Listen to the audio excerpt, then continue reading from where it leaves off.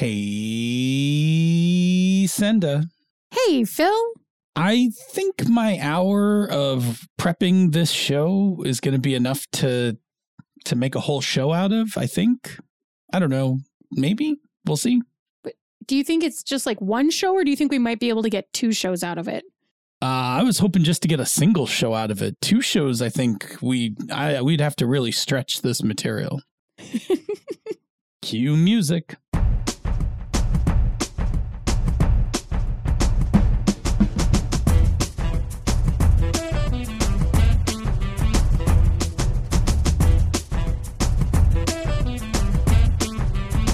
And welcome to another fine episode of Pandas Talking Games. I am your host who loves to optimize his prep to get the most out of every session, Phil.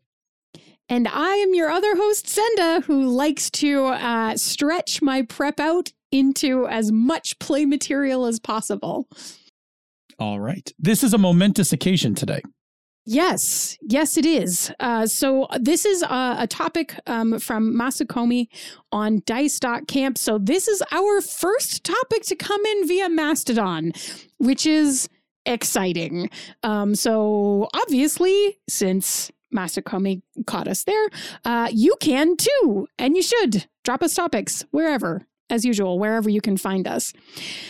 So today's topic is, as I said, from Masakomi on Dice.camp, who asked us on the MMP 500 episode, JT talked about running a weekly session of around 7 hours. So pausing before we get to the actual topic here, fill everybody in if they didn't listen to your episode 500 show, which I actually haven't finished listening to myself because it is 2.5 hours long. It's long, right? We went long. It's long. You went long. Fill everybody in. Sure. So we had JT Evans, who is one of the writers at Gnome Stew, author, game designer, and such. And JT was talking to us about running weekly sessions of 7 hours, of which we all were like, 7 hours. Wow. Like, we were like, what do you play, like once a month or something? And he was like, no, weekly. And we were like, holy cow. Goodness, right? Like weekly, good. Like, that's a lot of work. Yeah. Rightfully so, right? 7 hours is a pretty epic length of game for a single session. That's a whole day. It's a whole day. Yeah, and for it to be weekly is even more impressive. So anyway, that's just in case you didn't listen to episode 500, that's where this came from. But now returning back to the topic at hand. Right. Or topic requested. The topic requested. So picking that back up, yes. So Masakomi said, my wife and I both have trouble trying to find time to prep for a 1.5 hour session in D&D. 7 hours weekly is mind-boggling. We agree. We agree. Concur. It's mind-boggling. Concur. Yeah. Yes, story games make this easier, but how the shit does one manage it in things like D&D where you need items and monsters and maps that won't be completely unbalanced in either direction? Obviously without running pre-made campaigns. Yeah. Fantastic question. And great question. Yeah. And a place where I feel like we are well within our expertise here. Well, especially yours. Yeah, we are really in the wheelhouse today. Yeah. So this question comes down to the idea of prep to game ratio. And I'll define that really quick. The prep to game ratio is the hours of gaming you get out of an hour of prep. So ideally, right, we'd like that ratio to be pretty high, right? So if I'm doing an hour of prep, I'd like to get several hours of game out of that 1 hour of prep. Now, We're not talking about stories, and we're talking about sessions, right? So to be clear, and let me just add a couple extra definitions. These are standard misdirected mark definitions. A session is the time that we come together to play the game. So when we sit down and pick up our dice and start playing to when we say, good game, everybody, and start packing up our stuff. That is a session. A story is the thing that we play during the sessions that has a beginning, middle, and end, our free talk pyramid, the whole routine, our rising action, our climax, our denouement. That's a story. So a single story may take several sessions to complete, depending on a whole bunch of factors, some of which we'll talk about today. But when we are talking about the prep game ratio, we are talking about how much prep time, how much time are you sitting down working on your game, and how much session time are you yielding for that prep? Make sense? Yep. Okay. Absolute sense. Yep. So, but this topic gets a little more complicated. I'm going to let you explain. It's not just prep that's at play here. There's actually two things that are at play. Yeah. And it is about prep, but it's also about how you run it at the table. So the two major factors that we're going to talk about today on the show are how much playable content you can create in a fixed amount of time, which is that prep portion, right? And then we're also going to talk about the velocity or progress your group makes through that content during play. So that's the two factors that you can control, which is how much can I generate? And then it's how fast do we move through it, right? Mm-hmm. And both of those things, as I said, those are things that you can tune, and they're things that you can, to a certain extent at least, right? Like nobody's going to have perfect, precise control. We will play this scene for 31 minutes and 10 seconds, right? Like, no. But we can tune them, and we can control how we push them or slow them down, how much content you feel like you can produce versus how much you feel like you need, etc. And then both of those, as Masakomi mentioned, also depend on the game that you're playing, right? So like just mechanically, what is required, and how much time do the mechanics take up, and on your group itself, and how much, how fast they tend to move things and what their focus is, if their focus is combat or their focus is role play or whatever, right? And how they work together. Exactly. So in order to properly answer this question, we're actually going to give tips for both parts of this. We're going to talk about how to make your prep more efficient, but then we're also going to talk about controlling the speed at which your game is playing out. Because if you don't manage both sides of this equation, you could get a really good prep to game ratio, but still be burning through material. Right? Yeah. Like and let me just say this. I will fully admit, as a person who preps more than you do, there have been times in my games where circumstances during the week have conspired against me to where I have been able to put together very little prep. And not wanting to cancel my game, I will intentionally slow the speed and progress of my game down in order to stretch what prep I do have into enough material to fill the time in which we play, so that I don't have to cancel my game. I can simply just be like, wow, I did not get as much as I wanted prep this week, but I am going to take this little bit of prep and I am going to stretch it out into something much bigger so that we'll all still get together and we will have played. We just will not have gone through a lot of story. Yeah, I'm going to jump in and actually just mention something because we do joke a lot about me not prepping. And have had that conversation a bunch of times. This won't be the first time that we've said this on the show either. I don't do the style of very traditional prep that you tend towards. I do actually spend a bunch of time prepping sometimes. It just doesn't look like what a lot of people imagine as prep. And so a lot of my then at the table running a game is about controlling the release of that material and making my thoughts and ideas that I kind of had about the game, my like 3 bullet points that I'm running this entire thing off of, right? Like stretching that out to make it fill the appropriate amount of time that I am intending to run this session for. So I am just going to throw that out there just as since we're having a conversation that is very specifically about prep. As much as we say, oh, Senda doesn't prep anything. Well, like, oh, okay. Like my prep doesn't look like his prep. And it's because that's not the style of prep that works for me.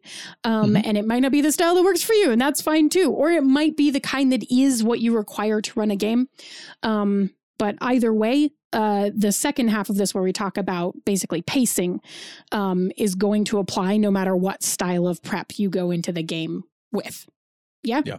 Okay. Yep. So we're going to start off talking very specifically about prep. And I want to hand it back to Phil for this. Firstly, because he literally wrote the book about maximizing your prep. And if there aren't I remember too many places correctly, where somebody gets to say something like that, but I feel pretty comfortable, right? Like, and it's like here we are, and this is it. I literally wrote the book on that. Literally wrote the book, and because you suddenly found yourself, and please feel free to correct me or tell more of the story, but my understanding is because you found yourself with a child, like a tiny infant baby, right? And suddenly having to come to terms with how much time you could spend prepping versus how much time you had previously been able to spend prepping. Correct. That's actually in the opening of the book. Yeah, that's exactly what happened. Was I was told by my ex that I wouldn't have time to spend on role playing. I wouldn't be able to game as much as I do now because I won't have the free time that I will have once the baby's born, kind of thing. And wisely, rather than being like, what do you know? I closed my mouth and pondered that, started to understand how much of my free time would be, used up by both taking care of tiny baby, but also from sheer exhaustion of having tiny baby in my life and the chaos of having said tiny baby. And then set out to be like, well, then I had better, if I'm going to keep gaming at the pace I like gaming at, which is a game a week, I had better get better at the prep part so that I could keep the gaming part. Yes. And that is how I set out on the journey. Yep. That is how I set out on the journey of Never Unprepared. Yeah. So Never Unprepared, just really quick, shameless plug. You can get it on Drive-Thru. If you want a Dead Tree version of it, check it out on Amazon. Go to Studio 2 Publishing. You can buy it directly from our distributor. If you want electronically, hit it up on Drive-Thru. You can get the PDF, Mobi, EPUB, like it's all in a bundle. Like, I think there's even text if you just need a straight out text reader or something. Like it's all there. Isn't there an audiobook version too? Oh, shit. Yes, there is. You can also get Never Unprepared via audiobook. Thank you. Forgot You're welcome. One as well. Jeez. Yeah. You can find that book pretty much everywhere. Okay, cool. Yes. All right. So what we're going to do is Senda and I are going to ping pong through a list of tips. Many of these are in Never Unprepared. Some of these are actually in some Gnome Stew articles that I wrote. And I'll give you one more tip of advice. If you go to gnomestew.com and you search for Prep Lite, Prep-Lite, Prep Lite, you will find a collection of articles that I tagged with that tag that talk about shortcuts and tricks for cutting down your prep. That's the Prep Lite tag at Gnome Stew. Okay, cool. Like I said, I've been thinking about this for a long time. Yes. It's even a thing, and I'll talk about it after the list, but it's a thing that because your kiddo is on. Like what, 19 now? Yeah, so you've been thinking 18. About it for about 18 years. He is 18. Like it is. It's been a journey. Cool. All right, let's actually get into some tips here. I'll do the first one because the first one is probably one of the core pieces of Never Unprepared, which is only prep what you need. Yeah. And so what I mean by that is there is a tendency, at least I had that tendency a long time ago when I was prepping, to literally write everything down, like just stream of consciousness, type out, everything about the game. And what I eventually learned is there are parts of games that I am better at and parts of games that I am worse at. Like I am pretty good at describing stuff, but I'm always nervous I'm going to forget important things in dialogue. So when I prep, I tend to write very few descriptions or very few words for descriptions, knowing that when I get to the table, I will see a few words on the page and I will embellish them and describe something. But I will write out more like dialogue. Now, I don't typically write dialogue out verbatim, but I bullet out the key things this NPC needs to say. Mm-hmm. So that I make sure that when I'm running, I see those things and I say them out loud. So in doing this, by only prepping what you need, the things that you're good at, don't put them in there, or just put a word or two in there to remind you to do it, and save yourself that time from writing that out, and focus the time that you are actually going to, and I'm going to say put hands on keyboards, but this could be pen to paper. Write out the stuff you do need to take to the table with you. Mm-hmm. Yeah. And that's, for me, that's where we get into like Senda writes down 3 bullet points and then we go, right? But sure. But that's me writing down only the stuff that I need to remember and need. Right. Anyway, sorry, back to my disclaimer at the beginning of the episode. The next idea is I like how you wrote this, because it's basically like it's a fate aspect, right? Like, yes. Never met a stat block I could not reskin. And I think that that's a really good aspect for everybody to have as GMs, especially when we talk about a game like D&D, where, there might be a lot of numbers kind of involved in a specific creature, encounter, whatever it is, right? So once you have a block of stats that accomplishes what you need it to in terms of balance, don't be shy to put a new name on that and a new description on that. And then, instead of acid, this is a slime attack or whatever, please feel free to make that into whatever it needs to be, so that you don't have to go find another monster, or you don't have to go find another thing that works in this particular circumstance. These numbers are balanced for this, particular encounter. Awesome. You can reskin it. 100%. I will tell you that there is even a Gnome Stew article called Wireframes and Skins that specifically talks about just that, about just taking stats and reskinning them with new descriptions, and who will ever know? They won't. They really won't know. They're not behind the screen with you. They won't know. So anyway, 100%. All right, next one I have is, and this one I'll give a shout out to my co-host from the Misdirected Mark, Jerry. Maximize your content sources.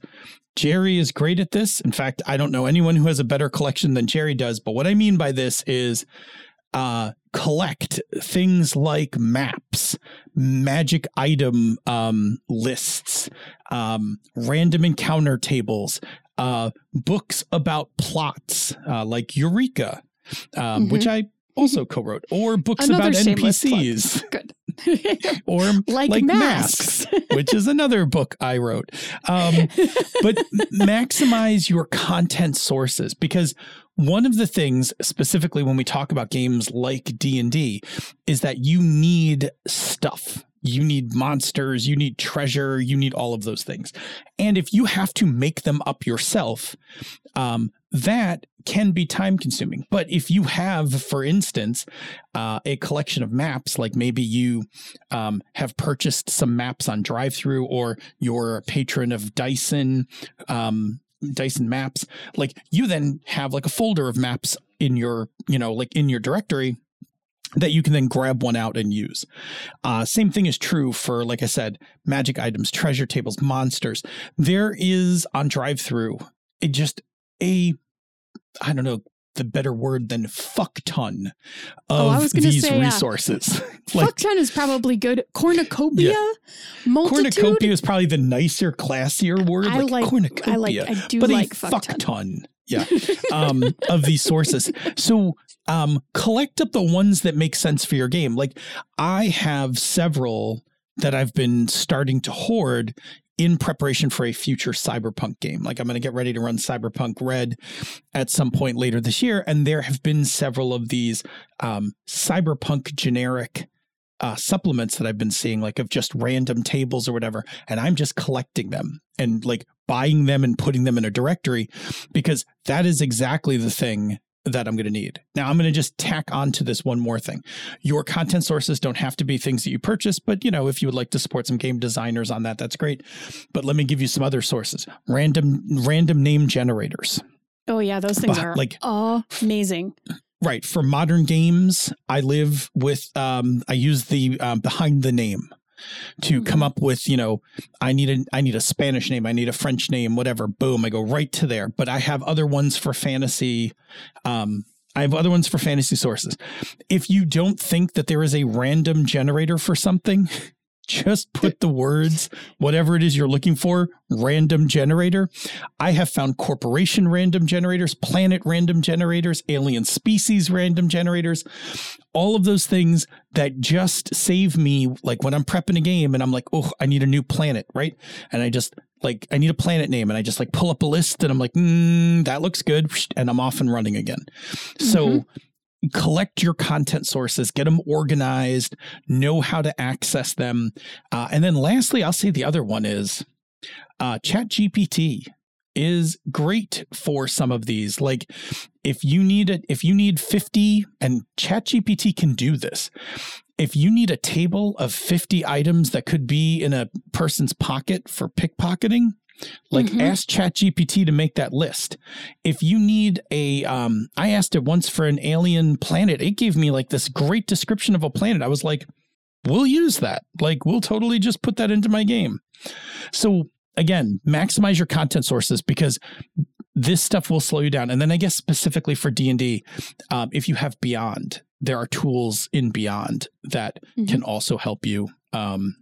If you still have a D&D Beyond subscription at this point. Yeah, if you're playing D&D and you have a Beyond subscription, there are tools in there as well. But that's a big part of this, is to get a bunch of those tools to kind of help you get pieces that you need.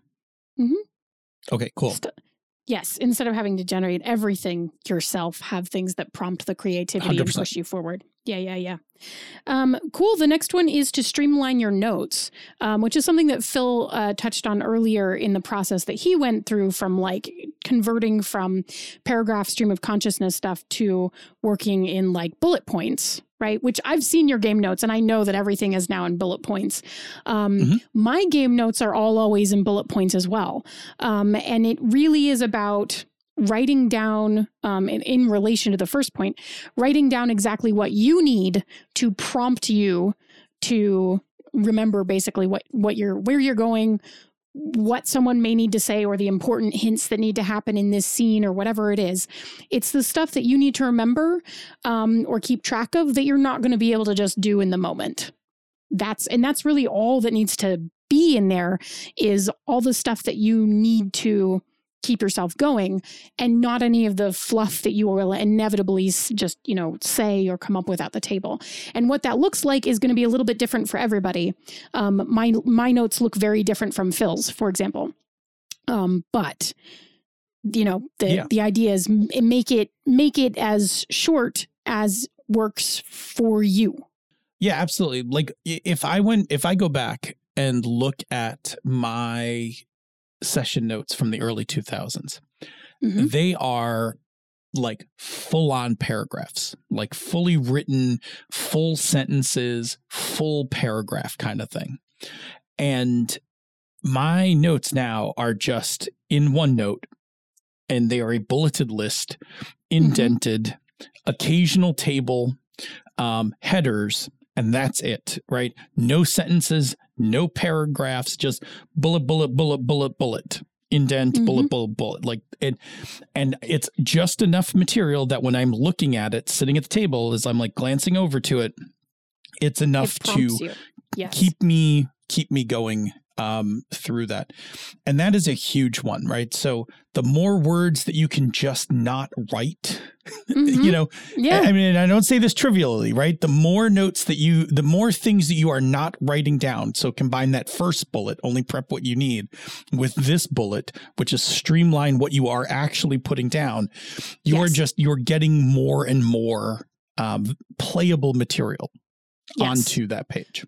Yeah, more playable material per written down word, which means more playable material per time spent writing it down. Exactly. Yeah. Cool. Okay, the next one is workshop your prep throughout the day. And I think this actually is also something that you do, which is why you often will show up to a game with 3 bullet points on a Post-it note, is because you're not really... Exactly what I do. Yeah. Yeah, you're not really just...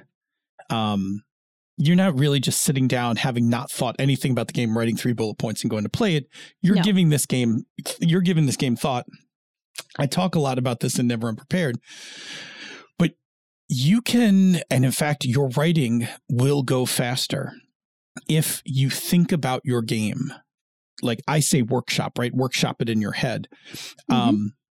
The more you work on it in your head before you sit down to write it, the faster it will go. Because part of what happens is if you don't know what you're going to do in the game and you go to sit and write, you are both writing and synthesizing, right, in your head, like you're trying to make up what happens next.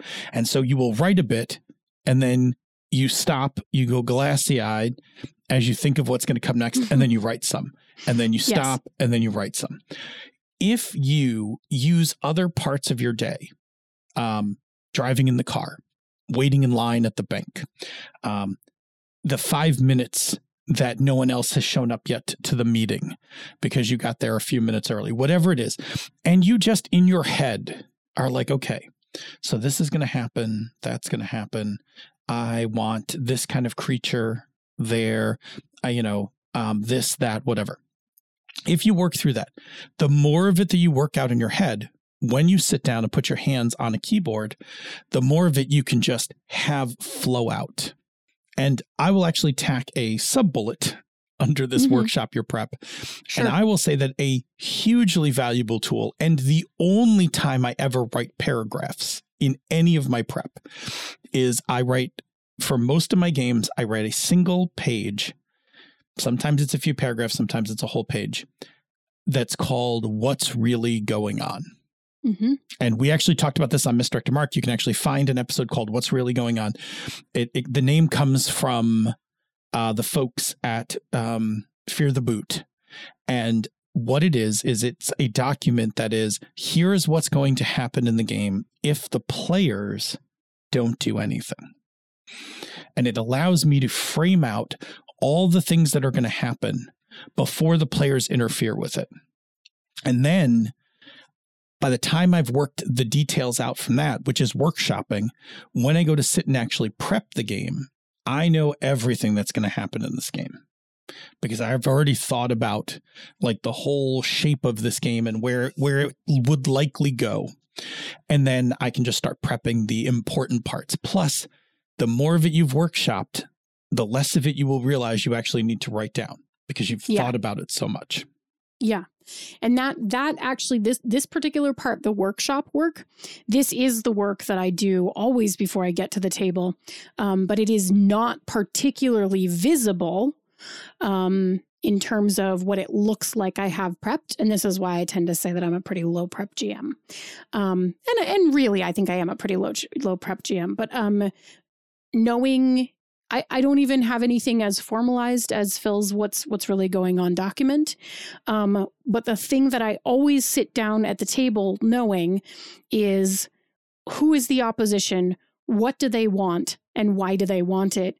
Because then as the players start to interfere with those plans to make that thing happen, you can improvise from there, or at least for me, it means I understand how they would react and how I can improvise from that point because I know what their goal is.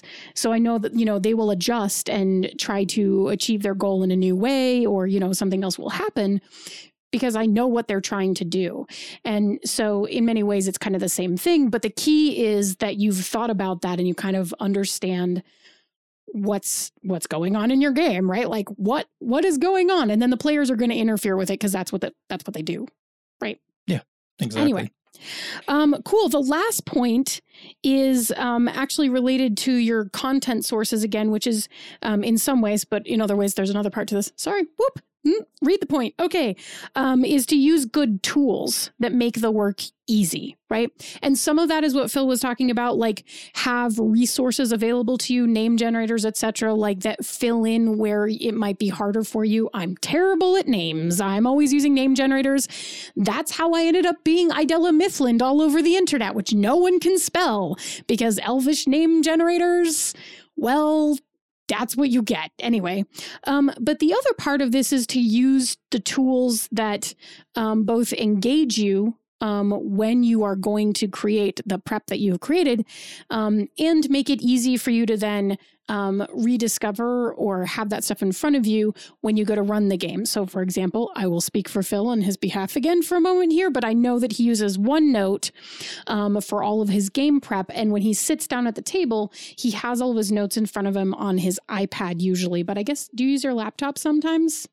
Or is it just only from running online? Like when I run online for you, I use my laptop because I have both screens. But when I go to the table, I just have I have my iPad, but OneNote is, fully available on the iPad. So so it's a really interesting thing because for me, even though I work digitally all the time, my game notes tend to be something that I handwrite into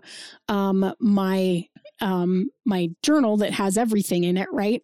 And that's true for me whether I'm the player or the GM. Like the game material is all collected in that one place in print. And I don't know why it is, but the act of writing it versus typing it works better for me. So whatever that tool looks like for you, that is the place that stuff happens, that is easy to engage with and makes it fast for you both to engage with it, to do the prep, and easy for you to deal with when you are at the table. Whatever that tool looks like for you, use that one. Yeah, and I'll just kind of extend that out to things like, for instance, and this will sound trivial, but I'll give 2 examples of this. Sure. If your keyboard is clunky, like it's clunky, it's a type of keyboard you don't enjoy typing on, or it doesn't work especially well or whatever, invest in a nicer keyboard. I'm not saying you have to go like full out, like, $bajillion keyboard, but like go like try out a few keyboards and find something that like fits your hands better, is smoother. You and I both are addicted to Apple's wireless keyboards. I love, I have them for work and for home. And like, I am reticent to part with this keyboard. Like I love this keyboard, and I really like the low profile keys. Yeah, exactly. If you write your notes, get a nice pen. Now, when I say nice pen, I don't mean you have to spend hundreds of dollars on nice pens. Some of you, when you hear this, will regret the next words that I am saying after you have spent a bunch of money. But if you are writing your notes and you have not gone to jetpens.com, you should, because for not a ton of money, you can get some nice stationery. I highly recommend Japanese stationery in terms of pens and papers. All of my favorite pens that I currently use day to day are all Japanese. They did not cost me a lot of money. I just buy refills from Jet Pens, but they write so smoothly that for the games where I do write things down, it is nice to have that. Same thing with my pencils. Most of them I think are Japanese as well. And then in terms of paper, spending a little money on on a nice journal, of which I know you do, will go a long way, because the smoother your pen writes, you actually will write faster, or at least when you write, you're not tiring your hand out. You will enjoy it. Yeah, I was going to just jump in really quickly with one other thing. Firstly, if anybody wants to know, I have an addiction to the Rhodia web notebooks. And I am on my, let's see, 1, 2, 3, 4. I'm on my 5th one. And they are really delightful for writing. But there are 2 other things that work for me personally, which if you are a writer versus a typer for prep work, you may want to consider some of this stuff. I always buy the dot notebooks instead of the lined notebooks because it gives me the flexibility to either go portrait style or landscape style, and it's easy to draw over if you need to just doodle a little thing, because sometimes a little picture or a doodle is worth more than the words that you would write with it, right? And I feel that the dots give me more flexibility to do that. So that is another reason why I prefer to do pen and paper than prep on the computer. But secondarily, and this is just a thing, I have talked about these pens before. They're not very expensive. You can get an American kind if you like American pen thicknesses. I like super tiny itty bitty points, so I prefer the Japanese version, which is you can get a much smaller point on. But I have an obsession with all things Frixion. Frixion is a brand that is made by Pilot. They make them as ink pens. They make them as thin-tipped felt marker pens. They make them as thick-tipped coloring marker pens. And they have just released a glitter pen Frixion set. So when I tell you you can get these for like everything in whatever color you want, I promise you it's out there. The key thing about these pens is that they are erasable. And when I say that, I do not mean erasable like 1980s quote erasable pens that you would flip them over and it would just smudge the ink all over the place. And we all thought it was supposed to be cool, but they didn't really work. No. You thought they were cool. I was left-handed. They're a nightmare. Well, 2 things about these pens. They're actually one of JetPen's highest recommendations for left-handers because the ink dries so fast. And then on top of that, the way that they erase is by its temperature, right? So you turn them over and you just erase with the little silicone tip. And once you get it warm enough, because the ink just has to get hot, it will erase it. And it really does truly, fully erase, which is magic. So I'm not dealing with smudged pencil lead all over the inside of my notebooks. I have a beautiful, tiny tipped pen that is a joy to write with on my dots. And it's just the best. Anyway. That was a deep rabbit hole onto some personal choices about tools. We should move on. I will just briefly mention I am a Uni Alpha is my choice of pen and my choice of pen. So the Uni Jetstream and the Uni Alpha are like my 2 favorite pens. Anyway, if you've never been to jetpens.com, you're welcome. Also, I'm sorry.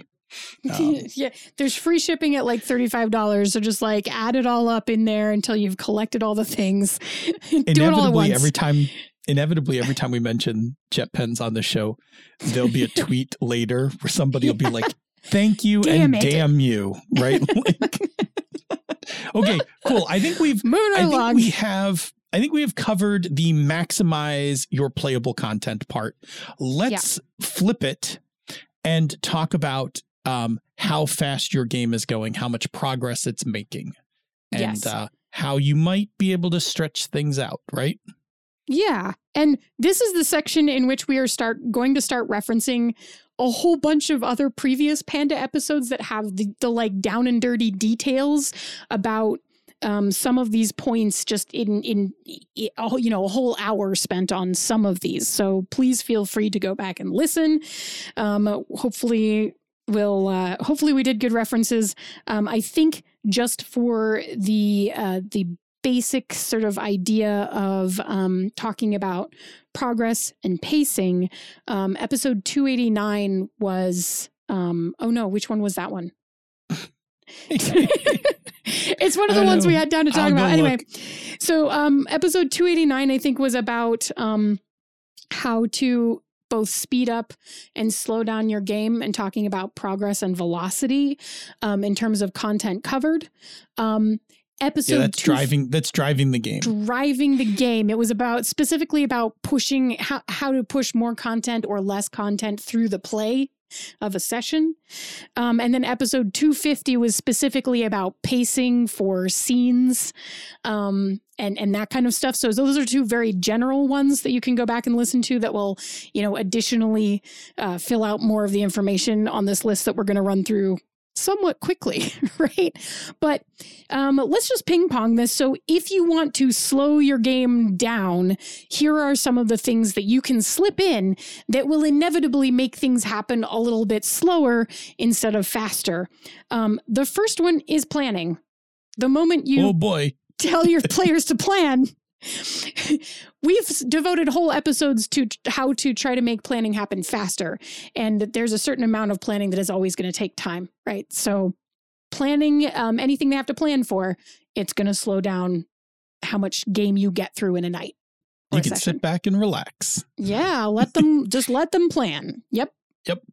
Similar to planning, puzzles will also slow players down. And let me tell you why both of these slow players down.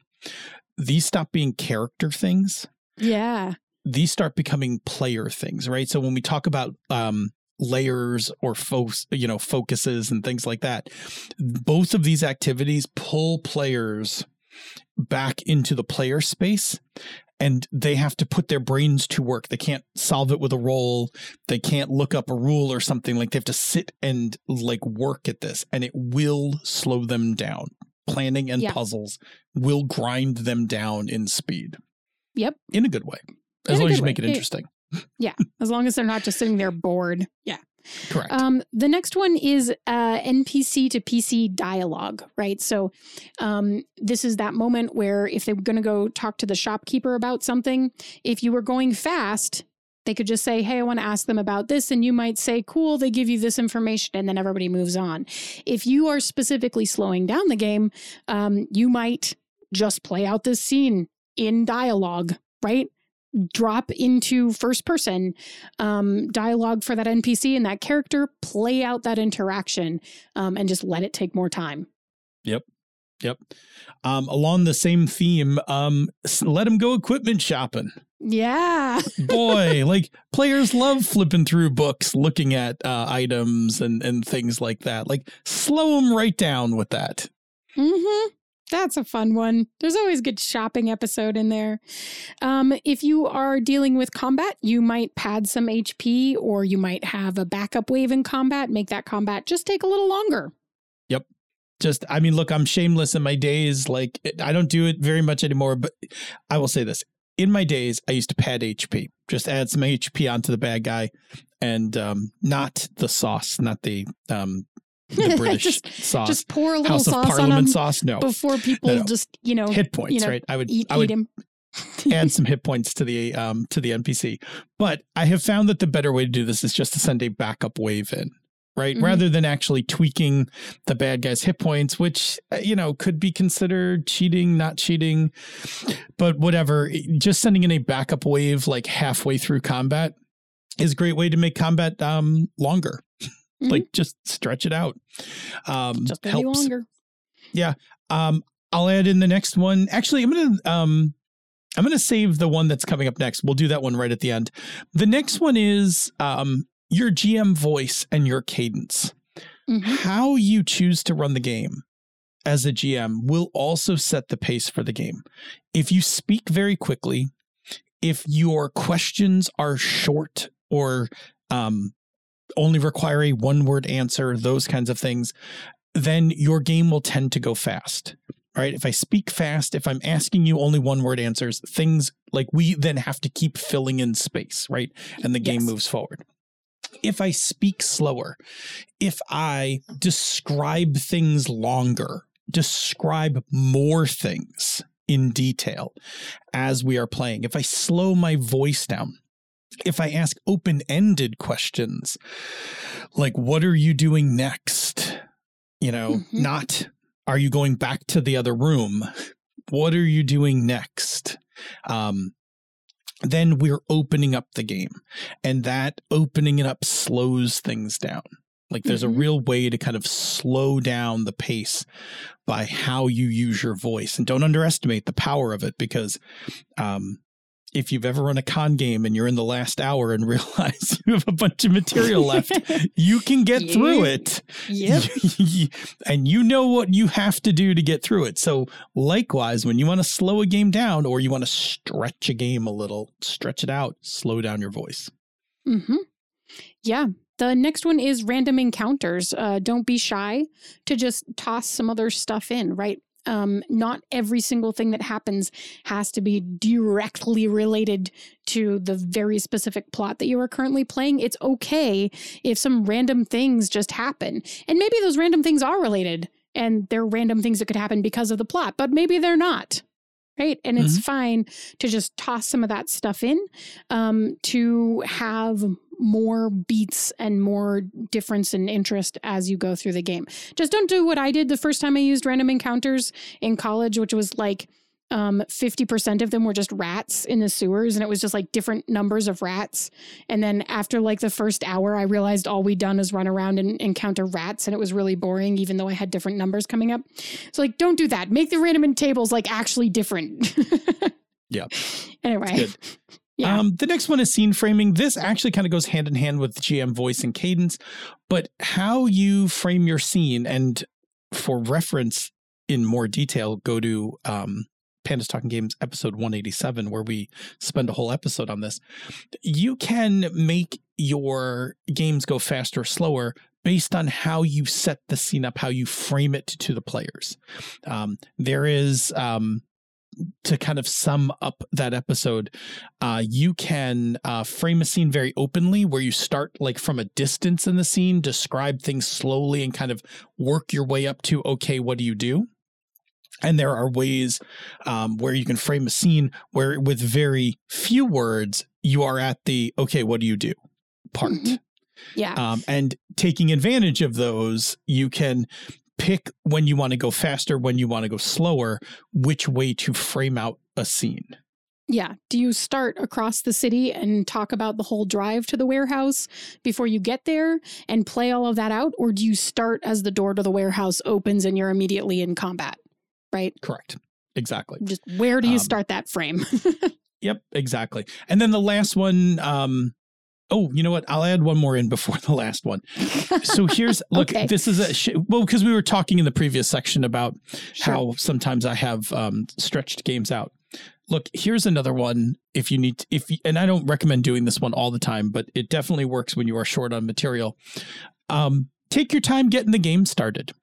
Like getting the gathering of the group. Does that count? Does that count? I mean, it kind of counts. It counts if you need to fill up 2 hours worth of time and you've only got an hour's worth of material. Okay. Yes. So here's the point. There is a phase of the game that is like, and these terms aren't official. I've seen them used in a couple places, but there's a point called the gathering, where everybody like comes to the space where we're going to play and starts setting up and putting their stuff together. And often this is a kind of social time. Like people are getting out their characters, putting out their dice, talking to each other, grabbing drinks, whatever. If you need to stretch your game a little, like knowing you don't have a lot of material that day, don't rush the gathering. Let the gathering happen. Chat a little, be a little social, and after a little time has passed, been like, okay, guys, let's pull it together. Let's get started. Like you can control how long the gathering takes. Yeah. Just a tip. Cool.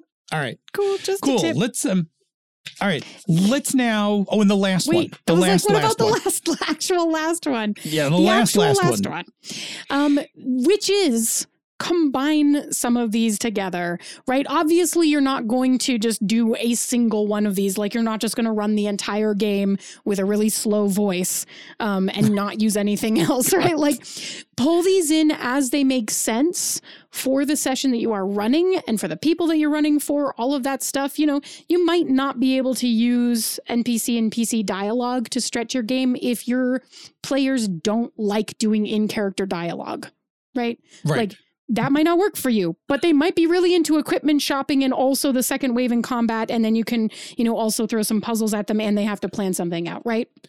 Right. Or, do a thing where you have some PC NPC dialogue in the middle of a combat. Yeah, like, absolutely. actually slow the combat down to have like the bad guy talking to one of the players before you make your next set of rolls. Monologue. No, not monologue is the way you get killed. Dialogue. That's true. Right? That's true. That's true. Right. Dialogue is like the back and forth, but it will stretch your combat out. Yeah. Because you will have changed, and it will also change beats, and there's a lot of good reasons for actually doing it. Yeah. Okay. Yep. So cool. Use a bunch of different things, mix them all together so that it's not just one thing. Cool. I think this is going to wind up actually being our wrap up. I have this section here where it says pulling it together, and then I have another section that says wrap up. But I have a feeling this is our wrap up because we're going to kind of put everything together. There's one more thing that we missed that I'm just going to say really quickly. Sure. Which is the other thing to rely on is your ability to improvise and ad lib to fill the space when you need to. Right? Yes. And that is a skill we've talked about before, and it is a skill that you can practice and learn, which I think we've said in a bunch of different places. The episode that we've done that is completely focused on that is Panda's episode 127, so you can go check that out. It's a little old. Maybe our opinions have changed. I don't know. Maybe it's time for Redux. I haven't listened to it. It's old, but it's out there. And so just know if improvising more stuff means you have to prep less stuff, which is how it works for me generally, that is another skill that you can specifically focus on and learn and get better at. Okay, now you can wrap it up. Sure. Excellent. Cool. So let's put this all together, right? We spent the first half of the show talking about maximizing your prep. We talked the second half of the show about talking about controlling the pace and speed of your game. So how does this all work together, right? So first, we make our prep more efficient and we increase that prep to game ratio, right? Like the more like the way we're streamlining the tools we're using, the things that we're using to speed things up for us, we are increasing our amount of play for every hour of prep we're doing. And ideally, we'd like to get it to be like a 2-3 kind of thing. It's not precise. Don't kill yourself over trying to measure it. But the idea being that for every hour you put into the game, you're getting more play out of it. That's where you want to be. Yeah. Okay. When you're prepping, take advantage of those slow scene items and work them into your prep. Mm-hmm. So if you are going to do a combat and you want to stretch it out a little, figure out how to put some dialogue in, or set up the combat such that the players need to plan something before they attack, right? Yeah. So now you've added planning to a combat, and planning will slow them down. Like, consider those things. Figure out how to work them into your prep. Cool. And then remember that at your table, you control the speed of the scenes, right? And lean into your slow scenes when you need to, and just let them breathe. Like, not in a boring way. Don't let them linger and die. We're not saying that. But we are saying don't push things through when you don't need to, right? Mm-hmm. And then ad-lib things when you need to, and when it comes to you, just to stretch the material that you've planned. So you've planned a certain amount of material. When you're comfortable ad-libbing to fill in all of those gaps, you can ad-lib a lot of stuff to make that amount of prep work that you did last you even longer. So that at the table, your ratio of prep time to play time goes up even higher. That's what we like. Yeah. And that ad-libbing stuff can be just like in the middle of play, you see the opportunity like, oh, what'd be great is if this thing happened, and just ad lib it in, right? Yeah. And just, take advantage of the scene. And the thing is, you can't prep for that. So, I am a person who preps a great deal of material, right? And for certain games, I prep even more because I need to, because of the games I'm running, like mysteries and things like that. But if in the middle of the game, I see an opportunity that I can capitalize on, I'll give you a quick example. We were playing Ox, our Geniuses in Space game, and the Geniuses were working on this project, and I had it as like, oh, you need to make a couple rolls to get this thing to work. And Chris failed his roll, which the initial rolls are usually pretty hard to fail, but Chris was just having a crap night of rolling. So he just failed the roll, and he was working with one of the NPCs. And so the NPC was like, wow, like, I can't believe that didn't work. Like, I guess we don't have a really good rapport between us. Like, maybe we should like I don't know, we need to work better together. So the NPC decides, like, and this is an ad lib moment in the game. I'm like, oh, this NPC has learned that shared dangerous experiences bring people together. So then is like, I have an idea, like we're going rock climbing, of which Chris's character is not very physical, right? So yeah. So they go rock climbing and I'm like, cool, good. They pass this roll. It's not even that hard of a difficulty. They pass this roll and, I'll give him an extra die for his die pool because now they work better together. Sure. And then Chris fails that roll. And I'm like, oh, okay, boy. like you get a little scuffed up, but he's now like, he plays right into it. Like he's freaked out about the whole thing. And it leads to like a whole bunch more dialogue between a couple NPCs and Chris and about how like that wasn't what he needed, he needed like just to get to know the person. And then eventually those two characters like sit and have tea together, like, and just kind of chat. And now I actually have like this potentially budding romance that's starting to form. But none of that. And I'm telling you, that was like a half hour of material, right? I had to like switch spotlights and jump back to Jerry and Bob to do other things. Sure. But that half hour material started from 3 lines in my notes that said players need to make the following checks in order for this thing to work. Chris failed the check. And then I just ad-libbed in. I was like, oh, let's just do a thing. And then when that failed, I was like, nope, let's keep it going. Like there's going. Like, how are you going to get, how are you going to get there? Yeah, exactly. And so what turned out to be 3 lines in my notes and what should have been probably 10 minutes worth of play turned into a half hour of play and some really good, like character building drama. Yeah. You can't prep that. Nope. Like, you can't prep that. That's just the stuff that even if you're a full prep GM, that's the stuff you just lean into. Like when you have the comfort and talent and like you've developed the skill to do it, that's the stuff you just lean into and go with. And you will suddenly find that you have, all of a sudden, you have a lot less. Way more material than you think you have. Yeah, 100%. Yeah. Cool. I want to just make one more mention of a thing that will also help your prep because it just dawned on me just before we close out the show. Going back to one of my favorite quotes from Vincent Baker ever. Vincent Baker stated in Dogs in the Vineyard that the job of the GM is not to craft the solutions to problems, but it's only to present problems to the players. So also, if you build your prep around this philosophy of, okay, here is a problem. And I used to be guilty of this until I read that statement. I would write the problem out and then I would write down the most likely solution for what the players were going to do. Did they do that solution? Maybe, maybe not. If they didn't, I just wasted all those words. Yeah. Right. And so I got time to figure it all out.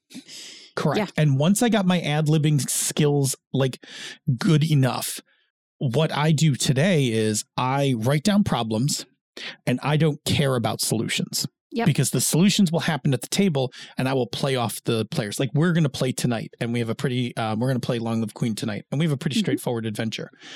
And part of that adventure, I'm not going to tell you, but involves like going to do a thing. Don't and tell me. Right. Like I could have written out like, oh, the way to do this thing is you have to do X, Y, and Z. But I was like, nope, the objective is you have to do this thing. How you get to it, you'll figure that out. I don't need to I don't need to write that part out in my prep. All I have to do is I have opposition and I have objective. Yeah. And the rest, I just rely on you for. Yeah, so you'll see when we start playing tonight. It'll be pretty obvious. I'll tell you when we're playing. Oh, I'm sure it will. I was just going to say, in agile product management terms, because I keep meaning to write a Gnome Stew article about agile game running. What you're doing is you're stating a problem. I would call it a story, but that would be confusing in this context. And then you're stating requirements, and then you're basically saying solve it, right? Like, and that's a ticket.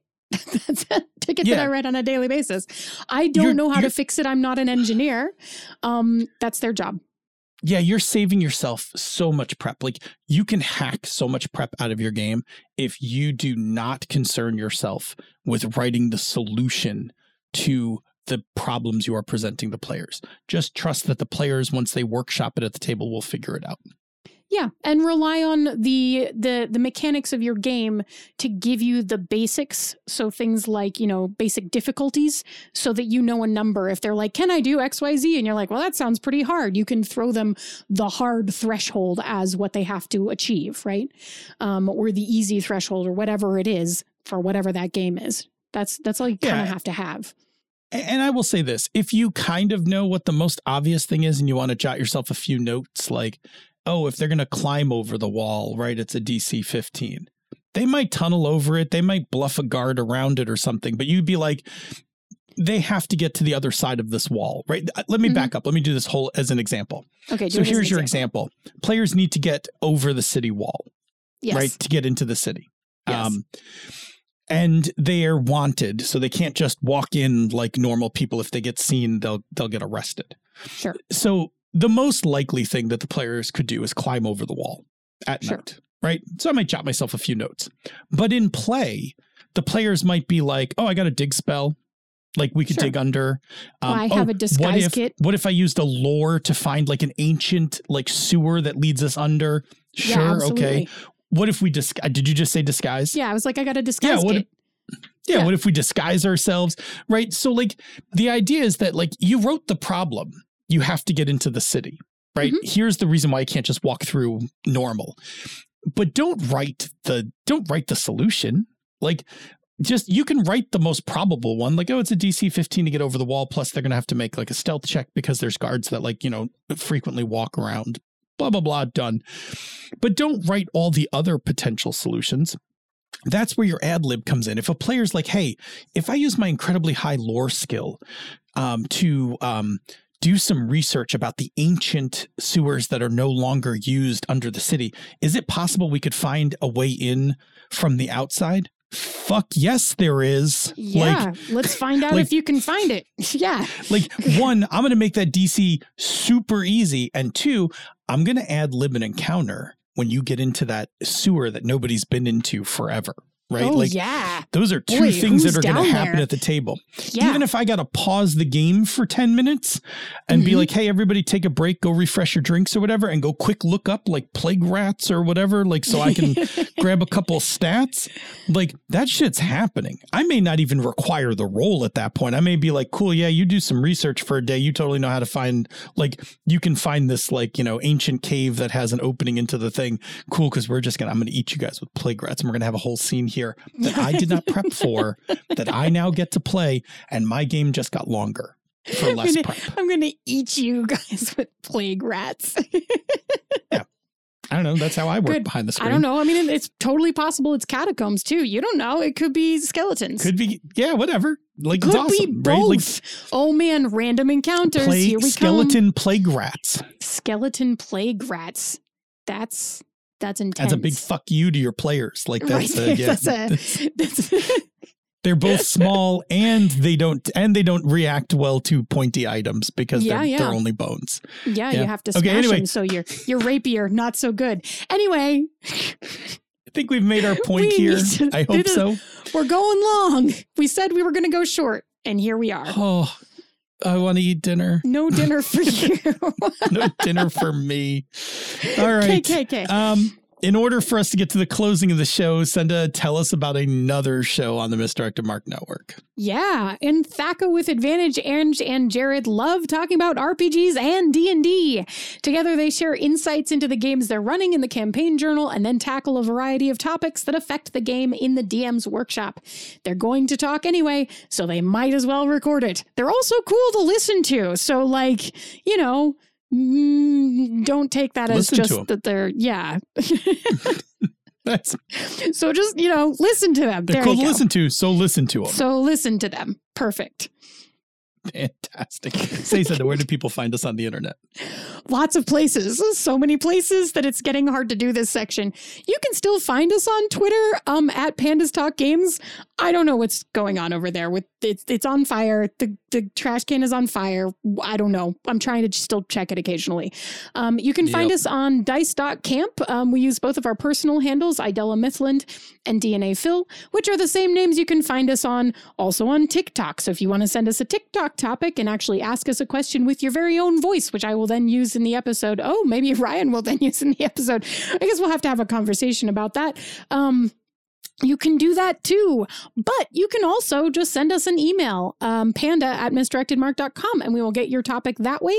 And that is also great. Basically, any way that you want to contact us is awesome. And Phil, once they have found us somewhere, what can they do with that information? This is it right here. Leave us a question, ask us for information on a topic, something that is something that we can help you with to make your GMing or playing a better experience. For just the simple fact that the more fun that you are having when you are GMing or playing your games, you'll just do it more often. And if you do it more often, you get to play more games, you get to play with more people, and you stay in the hobby longer. And that is what we're here for. As two people who have been in the hobby for quite some time. And if you add up those hours, they would have to retire, right? Because they would be over the legal retirement age. I don't think it's quite that much. I've got 40 years of gaming. Yeah, I only have like 20. Oh, I guess, yeah. I guess that's, we're getting up on that. We're coming up on retirement age. Yes. Yeah, it's actually like 22. Yeah, that's what I'm saying. You're just cool. Our collective experience is just a few years out from retirement. Anyway, yes. The point being is we want you to be in this hobby for a long time. And the way that you do that is that you enjoy what you're doing. And so we want to help you enjoy it, especially like today's topic. Like, how do you get enough prep to play for the length of time that you want to play? Like, if we can help you with that, that's awesome. Like, we would love to help you with that and all the other things that you might have questions about. So send them our way because we want to help. If you like what we're doing here elsewhere on the Misdirected Mark Network, consider supporting our Patreon campaign. Go to patreon.com/MMP. If you are a patron, you will get access to the Slack Room for Life. You will get the Bamboo Lounge. The occasional after show. We made an after show the other day on MM Plays. What Misdirected Mark is now currently calling itself. We made an after show the other day, so you will get that. I don't know if we'll always make them, but we do from time to time, and they're yours. At certain levels of our patronage, you can get access to the MM Plays materials. So I've actually just written a setting called Children of the Shroud. Bob named it. And we're actually putting together our Cortex rule package for it. And we're going to start playing it on MM Plays. But you actually can have access to all of it if you are also a patron of the show. So it's things like that. In fact, our patrons actually are coming up with the background questions that I'm going to ask the players in session 0, which I thought was phenomenal. In fact, they did such a good job. I have questions I'm going to ask in session 0 and almost every other session. So we will be doing more things like that. I will be engaging our Patreons as we are playing out the game to ask questions and have them give me suggestions and stuff. Anyway, all of that helps us immensely here on the network, from everything from our hosting provider to buying cables so that our mics sound good and all of that stuff. And that is all possible because you all patron us. And so we appreciate that greatly. And thank you for that. If you are already a patron, thank you very much. And if you're unable to patron the show, we understand. But there is a little thing that you can do that helps us out immensely, because we could use more exposure. Like, we have a very nice group of listeners. We would not mind if you guys were a bigger group of listeners, but for we would like you to just help us out with that. Senda, how could people help us make our little panda nook just a little bit bigger? Boy, you asked me a question right as I started yawning. Yeah, you could leave us a rating or review on Apple Podcasts or the podcatcher of your choice. Wherever you listen to this show is great. You can also just tell people about it. Let people know on whatever social media platform you now frequent. When somebody asks for podcast recommendations, if you feel it in your heart that it might be a good fit and you like it, share it with people. That's usually how we really get people who are totally up for the show because they know exactly what they're getting. And thank you so much to everybody who has left a review. They leave us really warm and fuzzy inside, and the folks who have recommended us. We really, really appreciate it. Indeed. Cool. All right. Senda. I guess I'm supposed to ask you a question, but I'm the one who's running tonight. That is. Yeah, you are. Do you want me to ask you a question? What can I do to stretch out this game? I already figured that out. I think we talked about it. I think we got it. Well, let me ask you. So Phil, do you feel like you've planned enough material for our Long Live the Queen game tonight? Oh, I actually think I've planned enough material for a couple sessions.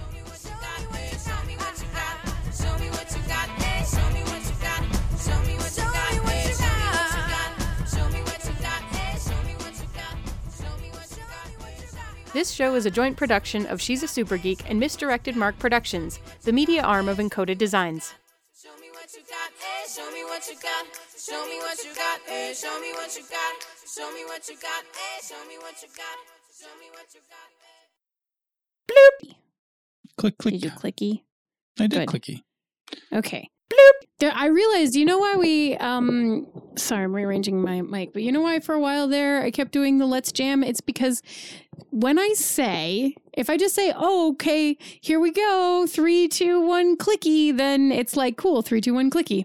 But what I sometimes say is, ready, 3, 2, 1, and then it's hard to not say Let's Jam. Yeah, I mean, I've been here for the last 5 or 6 years. Like, I'm aware of where that comes from. Aware of like, how this works.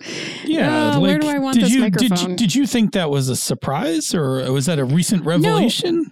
No, it's just that if I don't say ready, if it doesn't go ready, 3, I see. 2, if it doesn't 1, go with jam, ready, then it doesn't then it's easy feel to like say clicky, right? Okay. It's okay to say 3, 2, 1, clicky, but when I say ready, 3, 2, 1, let's do right. That's where it's hard. It's specifically the ready part. Okay, I'm with you. I'm just, I was like, no, I'm pretty sure I know why we, often open the show humming with, yes, right, humming that song. Yeah, I'm not unaware. Bloop. Cool. I'm just going to make it just you. I didn't tweak the thingy. Okay, we're going to get right into recording because we're both sleepy and you need to make dinner. We are. We are recording late because of me. Bloop. All right, let's do our count and then silence for Ryan. Mm-hmm. Are you ready? Yeah. Are 1. you gonna 2? Nope. Start over. Nope. Sorry. Okay. I said, "Are you ready?" Yes, and then I said yes because I wasn't sure if you were expecting and then I just needed you to not say anything else so I could do the counting. Okay, go. Bloop. Are you ready? I can see you. You can nod. I'm nodding. Oh, man, I'm never going to get to eat dinner tonight. Oh. Okay. Bloop. By the way, the suggested title, Prep Me Up. Prep me up. Need a man or woman to prep me up. Prep me up. Yeah. In a minute, I'm going to need a man or woman panda. To prep me up. In a minute, I'm going to need a panda to prep. Yeah. That's off to Lizzo. Okay. I love that. Bloop. Hi, friendly neighborhood editor here, Ryan. I just wanted to say, Phil Senda, I thought that was a reference to Hans and Franz. So I was really hoping to hear I'm Phil and I'm Senda and we're here to prep you up. No? Just me? Okay. Bloop. Okay. I love it. Okay. Are you ready? Yes. Bloop. Yeah, I don't know what else to say. Bloop. And welcome to another fine episode of Pandas Talking Games. I am your host that loves to make his prep as efficient as possible, Phil. And I am your other host, Senda, who likes to not prep very much at all, stereotypically. He's giving me a look like I have chosen the wrong thing. You have? Did you not see the hand symbol for stretch? I wanted you to do the second half of the topic. It was jellyfish. No, I'm so sorry. I want to eat dinner tonight. You're killing me. Like, we don't plan this. Okay, so I'm what? Who likes to stretch my I'm your prep? GM who stretches out their material with ad-libbing. Yeah, that's me. Okay, cool. Should we do this one more time? Sorry, Ryan. Bloop. There you go. I know the velocity of our game. I am pretty sure that my couple hours worth of work will yield several sessions worth of material. Okay, good. Show me what you got. Show me what you got. Show me what you got. Show me what you got.